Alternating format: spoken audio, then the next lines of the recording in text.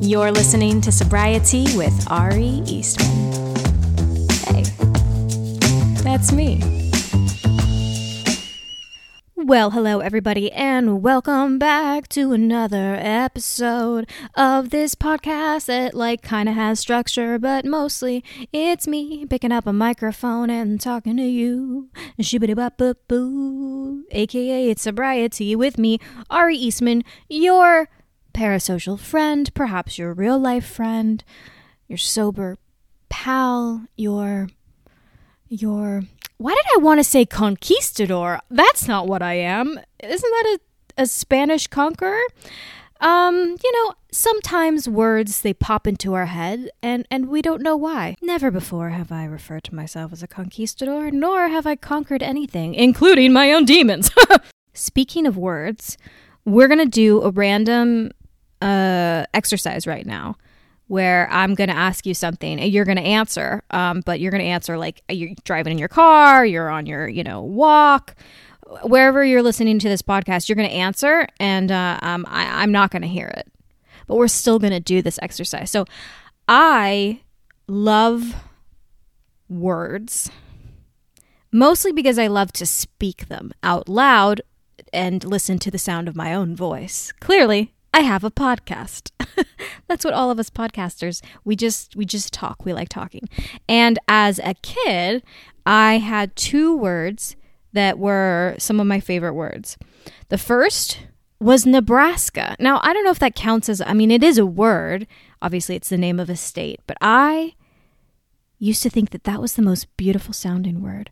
Nebraska. Nebraska. I really, as a child, I was like, Mom, I'm going to name my daughter Nebraska. I've never been in Nebraska. I actually couldn't even point out Nebraska on a map. I am very, very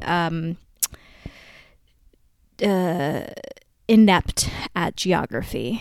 And I'm truly closing my eyes right now and trying to picture where Nebraska is on the map. And I just know that it's not on the West Coast. And that's about all I can give you. So Nebraska was a word that I really loved. And then I love the word erroneous. Erroneous. That is such a good word. Now I want you to think about your favorite word. And it doesn't have to be the meaning of the word, just purely the way a word sounds. Tell me, what's that word? Wow. Yeah, that's a good one. Anywhoosies, something that I feel like I have talked about, and I definitely talk about it in content I create. I've talked about it probably in the podcast, but something that I think maybe we could explore a little bit more is this idea of addiction transfer. And what does that mean? How does that look? How does that play out? It's fairly straightforward if you think about it. If you have an addiction to one thing, and then it's fairly common when you are trying to end that addiction to maybe transfer it over to something else. We see this all the time. Even when we talk about habits, we're always talking about replacing bad habits with good habits.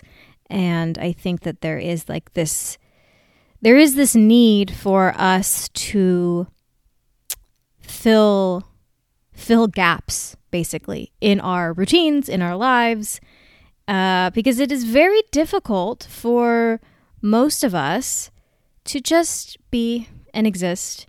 Unless you are literally living, I think, in a monastery and you have reached enlightenment and you are learning how to truly exist in the moment. But that's not most of us. That's not most of us.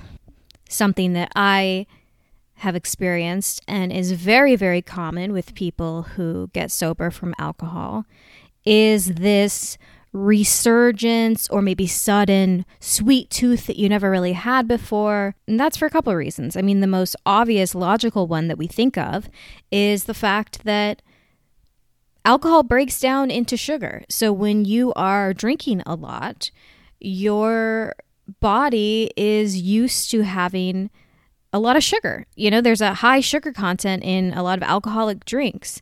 And when you stop that, your brain still wants that sweet, sweet sugar, baby. The other reason is that there are a lot of studies that show or suggest that when you eat sweets, when you eat dessert, when you eat these sugary things, it causes your brain to release dopamine. And that's our feel-good chemical, right? That's what makes us feel good. So I used to always think it was funny because as a kid, I had a huge sweet tooth. I was never like, it sounds weird to say I wasn't a big eater because I mean, I ate food to live because that's what you do. But for me, it was like everything, it was like dessert, right? That's what I got excited about. I didn't get that excited about other sort of meals, but like anything sugary, any sort of dessert, that was my jam. Like I am lactose intolerant and I would just literally eat like a pint of ice cream and know that I was going to be absolutely miserable and die for the next couple hours. But it was like, gotta get that hit, baby. Gotta get that sugary treat. And so, yeah, I just had this really, really big sweet tooth. And then when I started drinking more heavily in my early mid-20s, I remember like the craving or that sweet tooth that I'd always had kind of went away. And it's so ridiculous now in retrospect because I would be like, yeah, I'm not that into dessert as I like double fisted, like 2 bottles of wine. Yeah, I don't know. I'm just like not really that into sugar anymore. But can you pass me the Cabernet? It's interesting how I have always, right, as a child with sugary treats and desserts and then into adulthood with alcohol. Like obviously, as someone who struggles with depression and has been on, medication for that and anxiety stuff, like dopamine doesn't come to me as easily as maybe it would if I didn't have those mental health disorders. So it's not that shocking when I really look at it to be like, oh, I was engaging in these behaviors that were like quick fixes, like a quick dopamine release, quick fix, right? Like not necessarily a healthy quick dopamine release, but like, oh, let me go eat that ice cream because that releases some dopamine and that's my pleasure center and that makes me feel good and that makes me feel better. Then suddenly trying to do the same thing with alcohol. And obviously we know like with alcohol, it depletes your dopamine over time and it actually ends up having a reversal. But yeah, it's not surprising when I'm like, oh yeah, I'm just like constantly out here being like, where the fuck can I get some dopamine? Who's got some dopamine for me? Another interesting thing is that there are also some studies, and again, keep in mind, everything I say, I am not a doctor, I am not an expert. I'll read things, I'll read research papers, and I'll try to absorb the information, but everything I say, I'm not an expert. I always say, this is just me talking. You know what I mean? But they out there in the world have suggested that, people who have struggled with alcohol and have, maybe like moderate or even heavy, consumption of alcohol, that they can have low blood sugar. And it's interesting because I have always kind of struggled with I always struggle blowing. Well, I mean, let's call a spade a spade. I have often suffered from low blood sugar where I will get kind of shaky, or if I'm not good at eating at certain intervals, I can get like lightheaded pretty fast. And I've always been that way also since I was a kid. Another reason maybe my body's like, eat the sugar, which again is not good because it spikes your blood sugar and then your body's like trying to, get it back to normal. So all these things that I've done throughout my life that have actually probably caused me more harm. But your liver, which is what processes the alcohol you drink, it's also in charge of releasing glycogen into your blood. And so alcohol actually stops this from happening, and that makes your blood sugar drop. So that's another reason why when you stop drinking, when you have alcohol withdrawal, you have frequent sugar cravings. Like when your blood sugar is low, you crave sweets to counteract it. I thought it was so funny how quickly my sweet tooth came back as soon as I stopped drinking. It was seriously very, very quickly. And, you know, all of that on my, you know, high horse. I mean, I wasn't on a high horse. I was literally like a baby alcoholic. Like, I don't eat dessert. Please don't look in my recycling bin. But yeah, it was like almost immediately I was like, I need to have dessert. I need to have frozen yogurt. And you guys know I talk and joke about it a lot. Like I frequently have frozen yogurt. Like I would say on average, I will have frozen yogurt like 3 or 4 times a week. And I'm also of the mind that, you know, you're never going to do life perfectly. You're never going to do your recovery perfectly. You're never going to be so healthy and so amazing and never have any vices. And I think that you almost set yourself up to fail when you put that much pressure on yourself. Hey, if you stop drinking, that's a huge, huge, huge accomplishment for so many reasons. And if you get like a donut now, and sometimes you start your morning with a donut and a coffee, I mean, are you going to not feel well later in the day? Maybe. But guess what? You're not hungover. So celebrate that. And yeah, the only time I think you really have to be, here's when you have to be concerned, I think, about addiction transfer, is when it starts doing what the original addiction was doing. And by that, I mean, ask yourself the same questions that you did about alcohol or whatever that thing was that you gave up, that you got sober from, that you are in recovery from. Are you engaging in this behavior even when you don't want to frequently? Is it negatively affecting multiple parts of your life, including how you feel about yourself? A lot of people could look at me and see how much television I consume, how much content I consume, you know, that sometimes there's a Saturday where, you know, I sit there and I watch like 6 hours of The Real Housewives. And some people might say, hey, that's not good. And to them I say, you might be right, but it doesn't make me feel bad. I personally do not feel guilt from sitting and watching TV or movies. I never have. It's just not within me.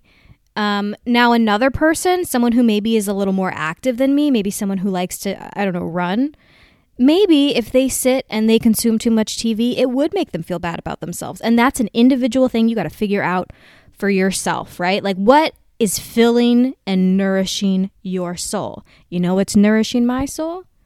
Clicking, I'm still watching. But seriously, all jokes aside, it really is an individual thing of figuring out how you feel. And when you walk away from something and when you finish doing something, how it makes you feel. And like, you know, what is nourishing you. And again, we're not all going to do things perfectly. We're going to do things sometimes that do make us feel bad. But if you catch it or you clock it becoming, again, habitual and something that routinely you don't want to do, you don't feel good after you do it, you don't like who you are while you do it, you don't like, you know, what it's doing to your relationships, your goals, all of those things, those are the moments those are when the red flags start to pop up. And that's when maybe you go, perhaps this behavior that I've substituted, a lot of times people will do it with substances. I'm going to tell you, there are a lot of people who get sober from alcohol and they're able to smoke weed and they're totally fine. I am definitely not one of those people that thinks you have to just be like stone cold sober to be in recovery. I think recovery is different for every single person.